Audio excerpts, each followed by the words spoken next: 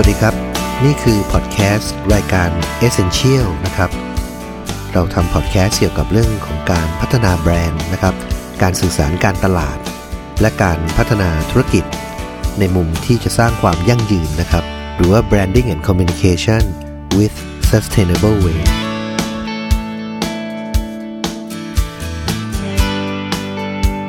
ตอนนี้เป็นตอนที่3ในซีรีส์ New Normal Next Normal Branding ทางรอดที่สำคัญที่สุดสำหรับธุรกิจหรือว่า Branding is Essential ตอนที่3มีชื่อว่ากล่อง4ใบมาตรฐานใหม่ตัวตนที่ทุกแบรนด์ต้องมีหรือในภาษาอังกฤษที่เราใช้คำว่า 4 boxes new branding standardize เราจะแบ่งปันมุมมองตัวตน4ด้านเปรียบเสมือนกล่อง4ใบที่เป็นมาตรฐานใหม่ที่แบรนด์จะต้องสร้างเพื่อความโดดเด่นและก็แตกต่างในโลกของการแข่งขันการสร้างตัวตนที่ชัดเจนของแบรนด์จะเป็นหัวใจสำคัญของการอยู่รอดทางธุรกิจและนี่คือสาระสำคัญของเนื้อหาในตอนที่3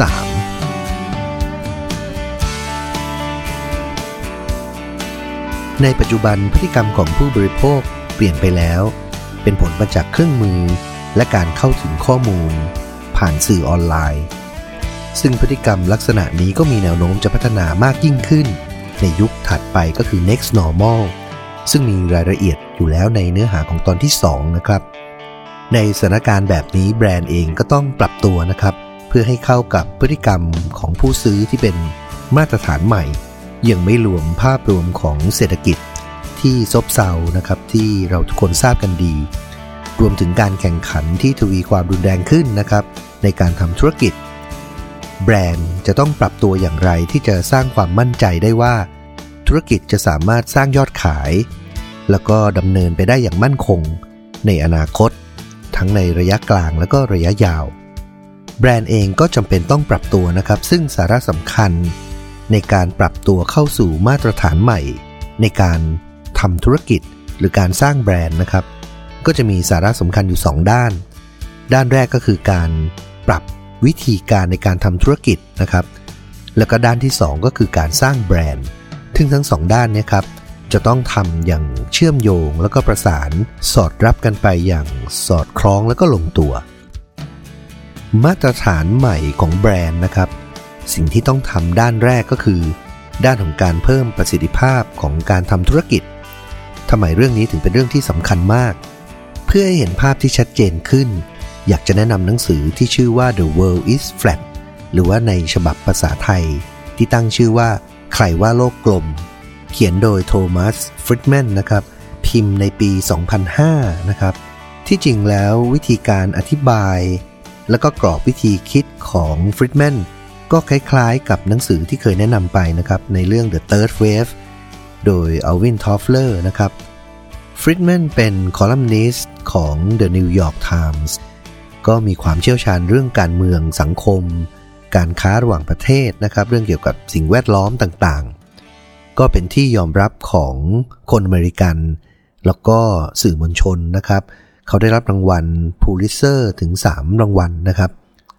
สาระสำคัญที่ฟริดแมนอธิบายไว้ใน The World is Flat ก็คือปัจจุบันโลกถูกย่อขนาดให้เล็กลงจนมีลักษณะเหมือนกับโลกแบนนะครับที่ทุกอย่างอยู่ใกล้กันแค่เอื้อมสามารถเชื่อมต่อกันได้ข้ามผ่านอุปสรรคทั้งเรื่องของระยะเวลาระยะทางหรือแม้แต่ภาษาที่แตกต่างกันซึ่งก็เป็นผลมาจากการพัฒนาเครือข่ายอินเทอร์เน็ตแล้วก็ดิจิทัลเทคโนโลยีต่างๆซึ่งก็ส่งผลต่อวิถีชีวิตและความเป็นไปของสังคมในหลายด้านโดยเฉพาะอย่างยิ่งในด้านของการทำธุรกิจซึ่งฟริดแมนเองก็ได้อธิบายให้เราเห็นภาพนะครับว่าการเปลี่ยนแปลงของโลกธุรกิจจะเป็นอย่างไรในศตวรรษที่21หรือในปีคริสตศักราช 2001 ถึง 2100 เขาอธิบายว่าจะมีการเปลี่ยนแปลงด้วยการบรรจบกัน3ครั้งหรือที่เรียกว่า Triple Convergence ในครั้งแรกก็คือการเกิดขึ้นของอินเทอร์เน็ตและการที่ธุรกิจสามารถใช้ข้อได้เปรียบของโครงข่ายอินเทอร์เน็ต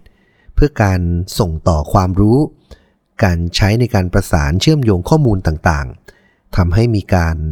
ปฏิรูปธุรกิจในรูปแบบใหม่ๆทำให้เกิดป ประสิทธิภาพในการพัฒนาธุรกิจซึ่งการเกิดขึ้นของการบรรจบกันในครั้งแรกหรือว่า the first convergence ที่ส่งผลต่อการพัฒนาธุรกิจให้มีประสิทธิภาพมากขึ้นก็จำกัดวงอยู่ในกลุ่มประเทศที่เป็นเจ้าของเทคโนโลยีหรือว่าในประเทศตะวันตกเท่านั้นซึ่งก็จะนำไปสู่การบรรจบกันในครั้งที่2ซึ่งก็คือการที่ธุรกิจพัฒนาตนเองในรูปแบบเดียวกับการเกิดขึ้นในครั้งที่1แต่เป็นการขยายออกไปในแนวราบก็คือกระจายออกไปทั่วโลกไม่ได้จำกัดอยู่ในเฉพาะกลุ่มประเทศตะวันตกอีกต่อไปและการบรรจบกันในครั้งที่3ก็คือการใช้ความรู้ต่างๆจะไม่ได้ถูกจำกัดวงอยู่เฉพาะในกลุ่มธุรกิจแต่ผู้คนทั่วไปหรือว่าประชากรของโลกนับล้านคนก็สามารถที่จะใช้เทคโนโลยีเพื่อเข้าสู่การแข่งขันโดยเฉพาะอย่างยิ่งประเทศที่มีประชากรสูงอย่างเช่นจีนและอินเดียที่มีแรงงานและพร้อมจะเข้าสู่การแข่งขันไม่ต่ำกว่า 3,000 ล้านคนนี่คือสิ่งที่ฟริดแมนพยายามอธิบายให้เราเห็นว่า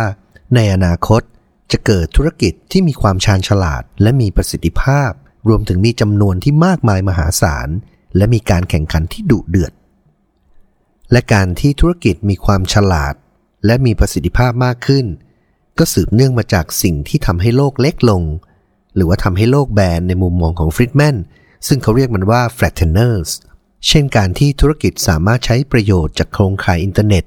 ในการเชื่อมโยงผู้คนได้ทั่วโลกโดยไม่มีอุปสรรคทั้งเรื่องของระยะทางเวลาและภาษาอย่างที่พูดมาแล้วในตอนต้นการใช้ดิจิทัลเทคโนโลยีและซอฟต์แวร์บนเครือข่ายอินเทอร์เน็ตจะยิ่งเพิ่มประสิทธิภาพของการบริหารธุรกิจได้อย่างเท่าทวีคูณหรือ flatteners ที่เป็นเรื่องของการเพิ่มประสิทธิภาพของการบริหารจัดการธุรกิจโดยอาศัยความได้เปรียบของเครือข่ายอินเทอร์เน็ตและการใช้ซอฟต์แวร์ต่างๆเช่นการที่หลายบริษัทลดต้นทุนด้วยการส่งงานบางส่วนออกไปให้บริษัทภายนอกบริหารจัดการให้หรือที่เรียกว่า outsourcing อย่างเช่น Shopee หรือว่า Lazada ที่เราใช้กันอยู่ในปัจจุบันก็ไม่ได้มี call center เพื่อการตอบคำถามลูกค้าเป็นของตัวเองแต่ว่าจ้างบริษัทภายนอกในการบริหารจัดการให้ทั้งหมดซึ่งการบริหารข้อมูลต่างๆก็ทำผ่านโครงข่ายอินเทอร์เน็ตและซอฟต์แวร์ต่างๆซึ่งก็เป็นเรื่องง่ายไม่ได้ยากอีกต่อไปหรือในอีกด้านที่กลับกันก็คือการว่าจ้างบริษัทที่เชี่ยวชาญให้เข้ามารับงานและบริหารการทำงานที่เรียกว่า insourcing เพื่อลดต้นทุนแล้วก็เพิ่มประสิทธิภาพในด้านที่บริษัทอาจจะไม่ถนัดเช่นบริษัท Nike ในอเมริกาที่ว่าจ้างให้บริษัท UPS เข้ามาจัดการเรื่องของการรับสั่งสินค้าไปจนกระทั่งถึงการจัดส่งและการเรียกเก็บเงินในด้านของกระบวนการผลิตฟริดแมนก็ยังพูดถึงเรื่องของการเลือกหรือว่าย้ายฐานการผลิตที่เรียกว่า offshoring คือการเลือกพื้นที่ในการผลิตที่มีประสิทธิภาพสูงแล้วก็มีต้นทุนที่ต่ำที่สุดซึ่งการบริหารและควบคุมการผลิตก็ไม่ได้มีปัญหาอีกต่อไปจากการใช้ประโยชน์ของเครือข่ายอินเทอร์เน็ตและซอฟต์แวร์ที่มีประสิทธิภาพ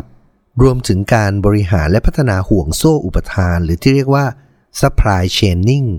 ก็เป็นอีกเรื่องที่สำคัญเพื่อช่วยลดขั้นตอนแล้วก็ต้นทุนที่ไม่จำเป็นและยังสามารถเพิ่มประสิทธิภาพในกระบวนการผลิตการกำหนดจำนวนของการผลิตที่เหมาะสมและการบริหารข้อมูลเพื่อการผลิตสินค้าให้ตรงกับความต้องการของผู้บริโภคเช่นแบรนด์ Zara ที่เป็นสินค้าแฟชั่นของผู้หญิงจากสเปนที่มีแนวคิดว่าการที่สินค้าขาด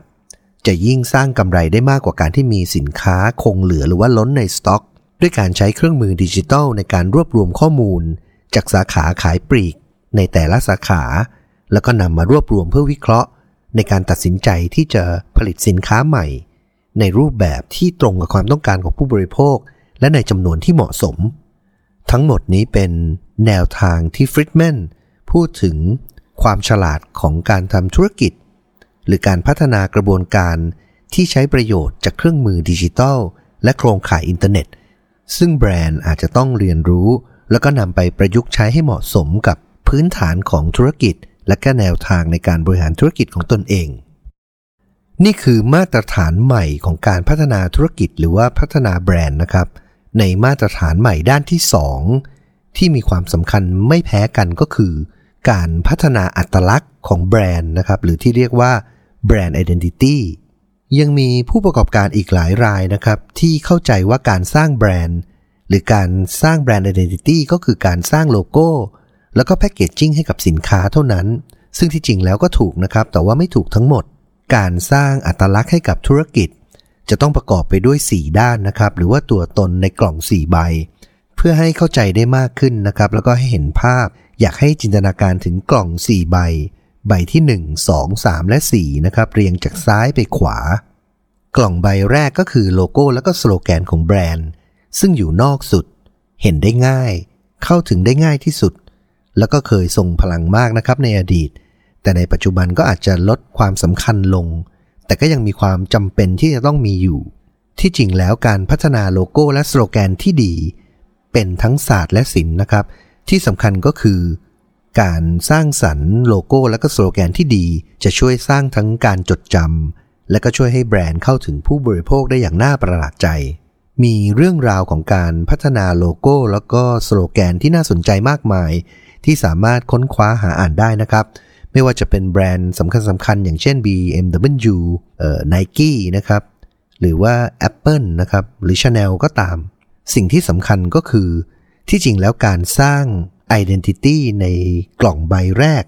ก็คือโลโก้และสโลแกนเนี่ยที่ถูกต้องจริงๆแล้วจะต้องทำย้อนกลับก็คือการสร้างตัวตนเนี่ยควรจะต้องเริ่มจากกล่องใบที่4ก่อนแล้วก็พัฒนามาสู่กล่องใบที่3ใบที่2แล้วการพัฒนาในกล่องใบแรกใบที่1ก็คือโลโก้และสโลแกนเนี่ยต้องทำทีหลังแต่ในโลกของความเป็นจริงนะครับส่วนใหญ่ผู้ประกอบการก็จะสร้างโลโก้แล้วก็สโลแกนก่อนนั่นเป็นเหตุผลที่ว่า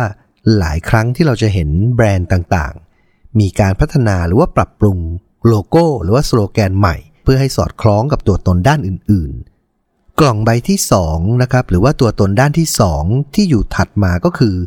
คุณค่าของสินค้าและก็บริการการสร้างนวัตกรรมหรือว่าพัฒนาสินค้าและบริการอย่างต่อเนื่องเป็นส่วนหนึ่งของการพัฒนาแบรนด์หรือว่าการสร้างแบรนด์นะครับเพราะการพัฒนาสินค้าและก็บริการ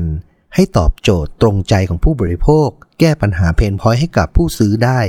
นี่คือส่วนสำคัญของการพัฒนาแบรนด์ที่ผู้ประกอบการหลายท่านอาจจะยังคาดไม่ถึงโดยเฉพาะอย่างยิ่งสินค้าที่เกี่ยวเนื่องกับเทคโนโลยีและนวัตกรรมต่างๆการพัฒนาสินค้าให้ตอบโจทย์หรือว่าสร้างคุณค่าให้ตรงใจผู้บริโภคอาจทำได้ไม่ยากนักนะครับเช่นรถยนต์หน้าใหม่ที่เข้าสู่ตลาดนะครับอย่างเช่น MG ที่พัฒนาทั้งเรื่องของสมรรถนะ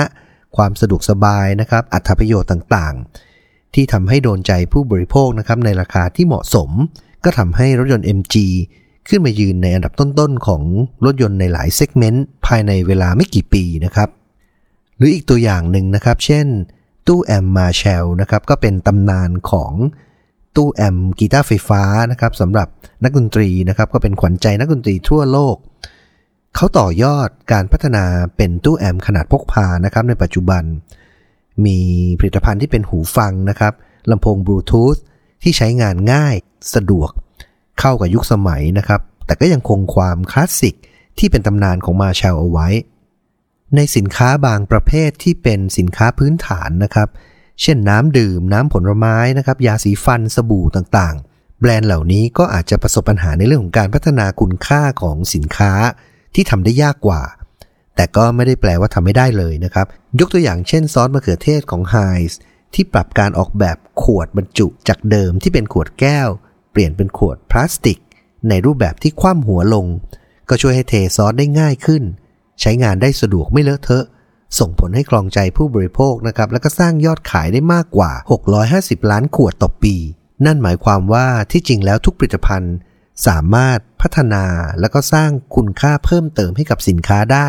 เช่นเดียวกับ Heinz ที่ใช้วิธีคิดแบบ consumer centric หรือว่าการที่เอาผู้บริโภคเป็นศูนย์กลาง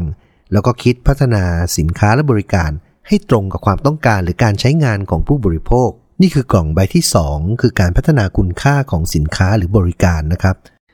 ต่อเนื่องสู่กล่องใบที่3ก็คือการแสดงออกเพื่อสะท้อนตัวตนและก็ความคิดของแบรนด์นี่คือตัวตนของแบรนด์ที่ลึกขึ้นชัดเจนมากยิ่งขึ้นคือการสร้างบุคลิกเฉพาะที่ชัดเจนและก็โดดเด่นเป็นการสร้างความสัมพันธ์ระหว่างแบรนด์กับผู้บริโภค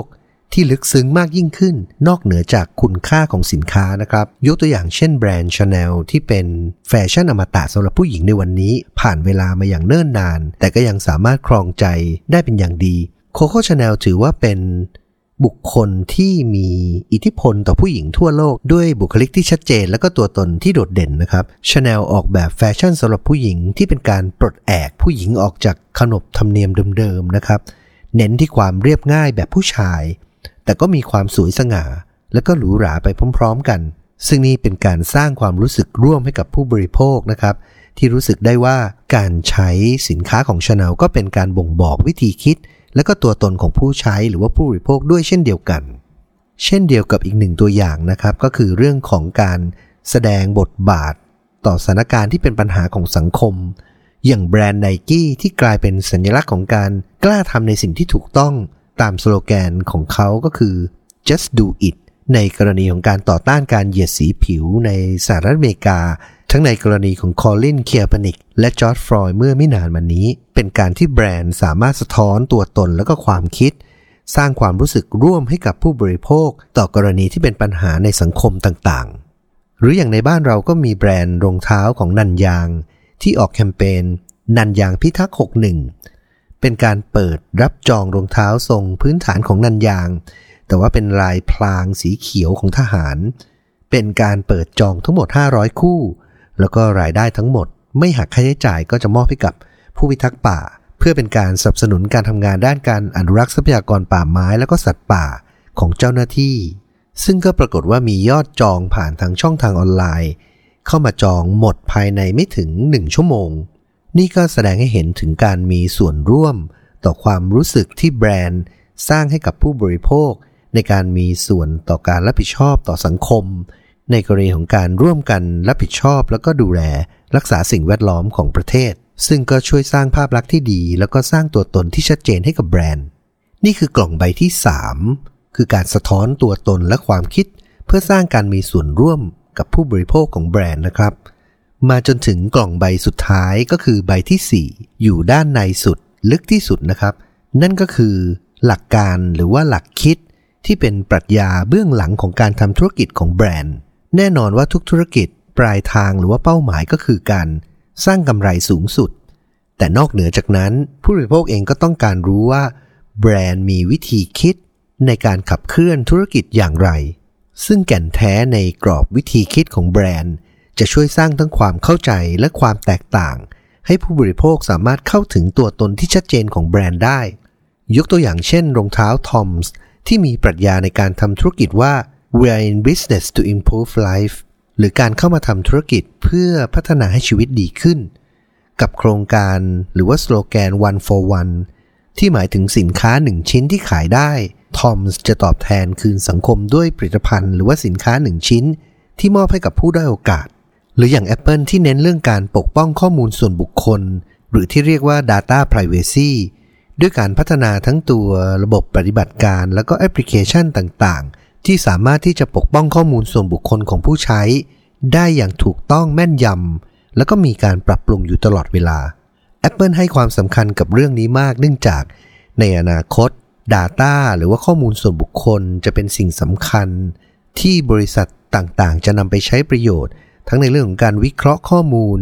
เพื่อการโฆษณาประชาสัมพันธ์หรือเพื่อใช้ในเรื่องราวต่างๆได้อีกหลากหลายมากมายที่เราเรียกกันว่า Big Data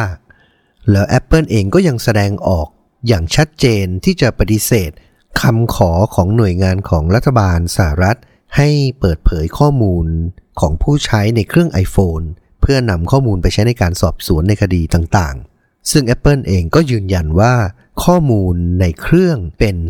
สิทธิพื้นฐานของผู้ใช้ที่ใครก็ไม่สามารถที่จะล่วงละเมิดได้แม้แต่ Apple เองซึ่งนี่ก็เป็นการแสดงออกอย่างชัดเจนถึงแก่นแท้ในวิธีคิดของแบรนด์ในการขับเคลื่อนธุรกิจซึ่งก็สร้างความเชื่อมั่นให้กับผู้ใช้แล้วก็เป็นการสร้างตัวตนให้ผู้บริโภคได้เห็นและเข้าใจอย่างหนักแน่นและก็ชัดเจนของแบรนด์เราแบ่งปันตัวตนในกล่อง4ใบกันครบทุกใบแล้วนะครับส่วนใหญ่แบรนด์ก็จะมีตัวตนในใบที่1ก็คือโลโก้และสโลแกนและใบที่2ก็คือการพัฒนาสินค้าและบริการกันอยู่แล้ว สำคัญก็คือการต้องพัฒนาตัวตนในกล่องใบที่2คือคุณค่าของสินค้าหรือบริการให้ตอบโจทย์ผู้บริโภคให้มากยิ่งขึ้นอย่างต่อเนื่องประเด็นที่น่าจะให้ความสำคัญก็คือตัวตนในกล่องใบที่1และ2อาจจะไม่เพียงพออีกต่อไปแล้วในยุคของการมาถึงของ Digital Transformation โดยเฉพาะอย่างยิ่งในยุคของ Next Normal เพราะในยุคถัดไปผู้บริโภคมีมาตรฐานใหม่ในการซื้อผู้บริโภคต้องการตัวตนที่ชัดเจนมากยิ่งขึ้นลึกมากยิ่งขึ้นในกล่องใบที่3และใบที่4การพัฒนาคุณค่าของสินค้าและบริการในกล่องใบที่2ทุกแบรนด์ก็สามารถทำกันได้เพราะฉะนั้นกล่องใบที่3และ4คือการสร้างความแตกต่างโดดเด่นที่เป็นอัตลักษณ์ให้กับแบรนด์และก็เป็นการเตรียมความพร้อมไปสู่ Next Normal ที่แบรนด์จำเป็นต้องมีตัวตนที่สอดรับกับพฤติกรรมในการรับรู้ที่เป็นมาตรฐานใหม่ของผู้บริโภคในอนาคตซึ่งถ้ามองในภาพรวมแบรนด์จำเป็นต้องพัฒนาตัวตน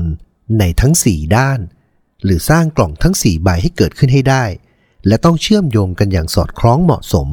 เพราะในมาตรฐานใหม่ของผู้ซื้อต้องการการรับรู้ที่ละเอียดลึกซึ้งมากยิ่งขึ้นกว่าเดิมด้วยจำนวนแบรนด์ที่เกิดขึ้นอย่างมากมาย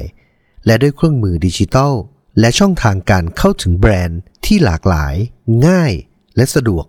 มาตรฐานใหม่ของผู้ซื้อต้องการมากกว่าโลโก้และสโลแกนต้องการมากกว่าคุณค่าของสินค้าและก็บริการเขาต้องการรู้ถึงวิธีคิดและตัวตนของแบรนด์ความรับผิดชอบมุมมองหรือหลักการในการพัฒนาธุรกิจของแบรนด์การพัฒนาตัวตนในกล่องที่1และ2ทุกแบรนด์สามารถทำได้แต่การพัฒนาตัวตนในกล่องใบที่3และ4เป็นการสร้างความสัมพันธ์และความรู้สึกร่วมรวมถึงการสร้างความแตกต่างที่เป็นลักษณะเฉพาะให้กับแบรนด์ตัวตนที่สอดคล้องเหมาะสมจากกล่องทั้ง4ใบจะเป็นเครื่องมือที่สร้างความมั่นคงให้กับแบรนด์ให้สามารถเดินหน้าต่อไปได้ในยุค Next Normal อย่างแข็งแกร่งและปลอดภัยเหนือคู่แข่งจำนวนมากในโลกของการแข่งขันในอนาคตนี่คือมาตรฐานใหม่ของแบรนด์ในยุคนี้และในยุคหน้าคือการพัฒนาวิธีการบริหารจัดการธุรกิจเพื่อเพิ่มประสิทธิภาพโดยใช้ความได้เปรียบของเครื่องมือหรือว่าเทคโนโลยีในยุคดิจิทัลอย่างเหมาะสมนำมาใช้เพื่อเพิ่มประสิทธิภาพของการทำงานการลดต้นทุนเพิ่มโอกาสในการแข่งขันหรือว่าช่วยให้แบรนด์สามารถปรับตัวสามารถเผชิญความท้าทายสอดรับไปกับพฤติกรรมที่เป็นมาตรฐานใหม่ของผู้คนและสังคมได้อย่างสอดคล้องและเหมาะสมรวมถึงการเพิ่มโอกาสในการพัฒนาอัตลักษณ์ของธุรกิจในทั้ง4ด้านอย่างชัดเจนต่อเนื่องและจริงใจเพื่อสร้างการจดจำพัฒนาคุณค่าของสินค้าหรือบริการที่โดดเด่นสร้างตัวตนทั้งในด้านภาพลักษณ์บุคลิกภาพและปรัชญาในการพัฒนาธุรกิจของแบรนด์สื่อสารต่อสังคมและผู้บริโภคนี่คือมาตรฐานใหม่ที่แบรนด์จำเป็นต้องพัฒนาเพื่อความแตกต่าง